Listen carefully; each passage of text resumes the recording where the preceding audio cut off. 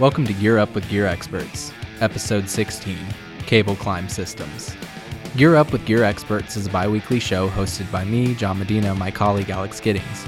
The show is for at-height workers, industry, and construction, and is brought to you and produced by GME Supply and Columbia Safety and Supply. This episode's theme is cable climb systems. Whether you work in the tower, wind, solar, billboard, or a handful of other industries, chances are you will spend a decent amount of time climbing. A cable climb system, sometimes referred to as a ladder fall protection system, can make climbing safer than vertical lifeline systems. Today we're proud to welcome gear expert Jim Zepp back as our guest in the studio. Jim first joined us back on episode 9 and is the regional sales manager for the South Central region. Thanks for coming back on the show, Jim. We're really excited to have you back to talk all about cable climb systems. So, let's get to the fun part. Questions. Alex, care to start the questions? Sure, John. So, Jim, first let's start with the basics. What is a cable climb system? Well, the cable climb system is pre-installed on a ladder on a tower or mounted to a permanent structure like a building or something like that, and it features a cable attached to the ladder. So you use the cable grab that's attached to your sternal D-ring to move up and down the ladder or the cable with ease. And in the event of a fall, the cable safety sleeve will lock onto the cable and arrest the fall. And applications for the ladder fall protection system include towers, billboards, commercial buildings, utility, solar, and wind, and that sort of thing. So essentially you have a cable rope that is taut at the top and bottom of the ladder and a device that attaches on, whether permanently or it could be temporary, I guess, and that slides up and down as you climb. And if you slip off the ladder, it grabs the cable, hence the cable grab name, really quickly and doesn't let you fall more than maybe a foot or two. Yeah, really, it's. I think they want to try to limit it to less than 18 inches of free fall, and so that way it'll dramatically reduce the fall forces that are on your body and the structure itself. You know, one of the biggest issues with the ladder systems and the cable climb systems that we see these days is the fact that they're mounted to an older structure or mounted with anchors that might have deteriorated over time. So anything that you can do to reduce those fall forces is going to be the most beneficial to your person. Cool. So let's dive a bit deeper into the cable climb systems. What are the different pieces of hardware that are involved in a cable climb system? So really, I guess the hardware mostly is going to consist of, you might have a concrete anchor or a mechanical anchor such as a clamp or something that could be through bolted to a ladder. Sometimes there are welded supports like a monopole. So you might have some flat steel pieces that are welded to the monopole directly, and then the ladder system's bolted to that. But really, it's going to be pretty simple hardware. So mostly just nuts and bolts and maybe some welding. Yeah, so you have the top bracket, your bottom bracket, and that's what actually, usually there's a spring that keeps the cable under tension, and then your cable and maybe some cable stays to make sure that the cable stays off of the ladder, isn't rubbing up against the rungs of the ladder. Exactly, yeah, and then the way that the top bracket might be mounted to the cable itself is pretty simple. There might be something that uses like a one-way valve, so to speak, so it only lets the wire go up, but it doesn't let it come back down, or it might just be as simple as terminating with an eye. And then as far as the equipment that you have on your body or on your harness when you're climbing is just the cable grab?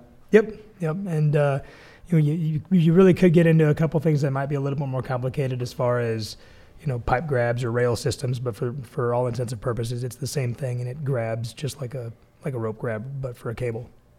Cool. And so I guess with the actual wire cable and the cable grab, you need to make sure that those are compatible with each other, right? What type of compatibility issues could there be with these systems?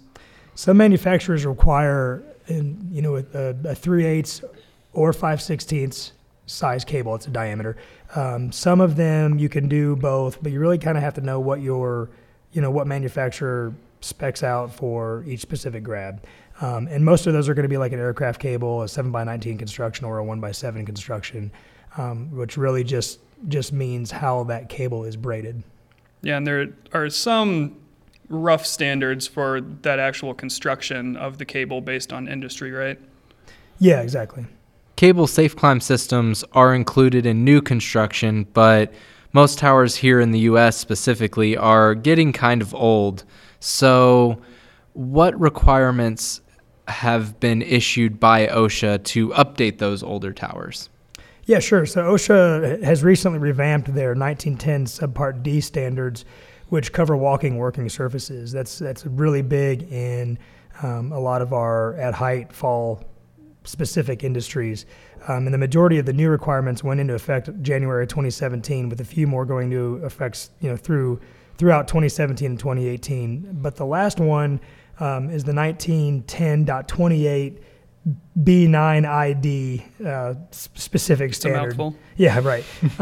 It doesn't really go into effect until November 18th of 2036, which seems like a long time, but what that requires is that's the deadline that states all fixed ladders must be equipped with a ladder safety system or personal fall arrest device. So like I said, it seems like it's a long way away, but there's a lot of permanent structures out there with ladders on them that are going to have this. And there's a limited number of companies out there that are equipped to do this work. Yeah, when you think about the scope of really how many fixed ladders there are that are required to have these systems installed, that the extended deadline kind of makes sense. That every single manufacturing facility that has a ladder that might have a cage on it right now will have to have a cable climb system. Every single billboard that you see across the country on the side of the interstates, those all need to have systems installed. Not to mention, any shorter ladder on a tower or a rooftop or anything like that. Those all will be required by OSHA to have these systems in place by that date. Right, yeah, that's basically any permanent fixed ladder system. That's a lot. Yeah. Awesome. Thank you so much for coming on the show to talk about cable safe climb systems, Jim. We have one last question before we let you go, though. If someone wanted to reach out to you to get more information about cable safe climb systems, how could they do that? Sure, John. If you're in the South Central region and you want to reach out, you can get in touch with me via email at jim@gmesupply.com or by phone at my direct number. It's 573-234-4401. If you're in another region, you can reach out to our customer service line and they will get you in contact with the appropriate salesperson for your area. Cool. Thanks, Jim. And listeners can also contact our gear experts with any other questions or to get in touch with their regional rep by calling 718-210-3913 or by email at info@gmesupply.com, or you can also use our instant chat. You can just go to gmesupply.com or colsafety.com and hit the click here to chat button in the lower right-hand corner. Now it's time to move on to our weekly insight. Jim just dropped some knowledge bombs about cable safe climb systems, and we also touched on the 1910 Subpart D compliance deadline for fixed ladders. Alex, let's dive a bit deeper into the 1910 standard. Sure, John. So 1910.21 covers scope and definitions.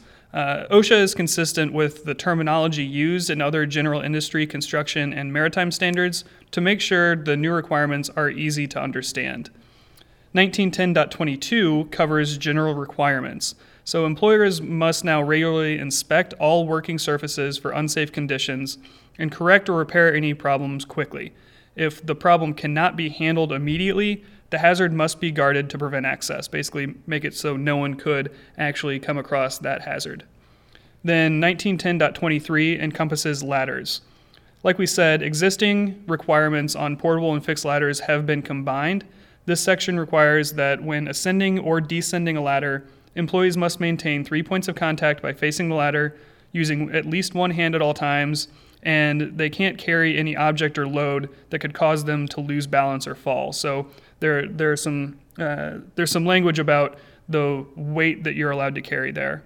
And then while the provision will allow them to be used as a temporary solution, OSHA is ultimately phasing out cages and wells on fixed ladders.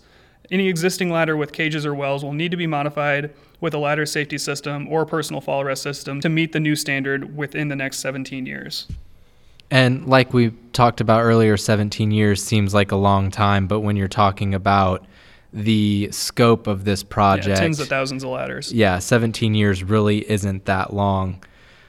So the 1910.25 standard covers stairways. The term stairways actually now applies to all permanently installed stairs regardless of step count. So spiral, ship, and alternating tread type stairs are only permitted where standard stairs would not be practical. 1910.26 covers dockboards. Dockboards or bridge plates must have edging or curbing to prevent equipment from running off the edge. This protects employees that may be working below from dropped objects. Any transport vehicles must also be prevented from moving on dockboards. And 1910.27 covers scaffolds and rope descent systems. Employers must now comply with the construction industry standards for scaffolding. There is also new language for rope descent systems, which were not previously regulated by OSHA.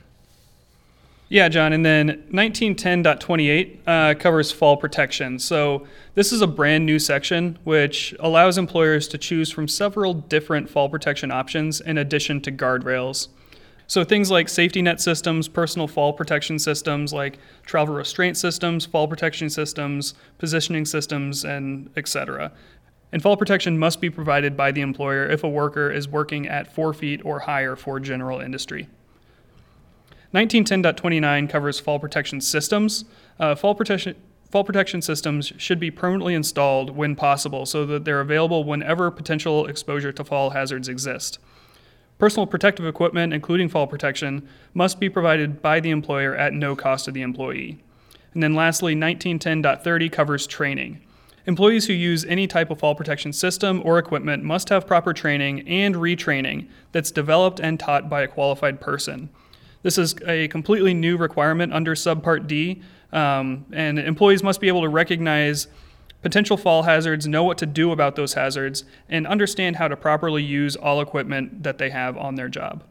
So obviously this was just a really quick overview of the entire Subpart D standard, but there is a lot of very important information that you need to know surrounding this standard and the different dates and deadlines that are required. And it's something that we obviously can't cover in this short podcast. So if any of these things might apply to you or job sites you're on, be sure to check out the OSHA website for more information. Right, and this is a perfect time to remind everyone that while this show is meant to be fun, entertaining, and informative, it's not intended to replace proper in-depth training.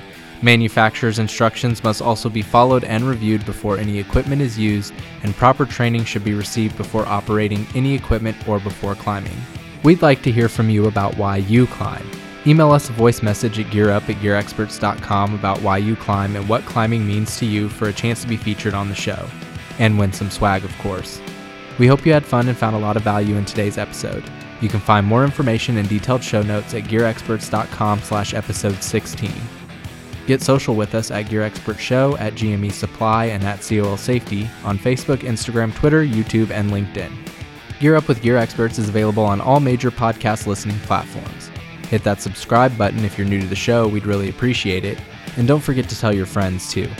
If you've got a few extra seconds to drop a rating and review in Apple Podcasts and let us know how we're doing, that'd be awesome. Gear Up with Gear Experts is presented, produced, and edited by GME Supply and Columbia Safety and Supply. Your hosts are Alex Giddings and John Medina, and until next time, climb higher.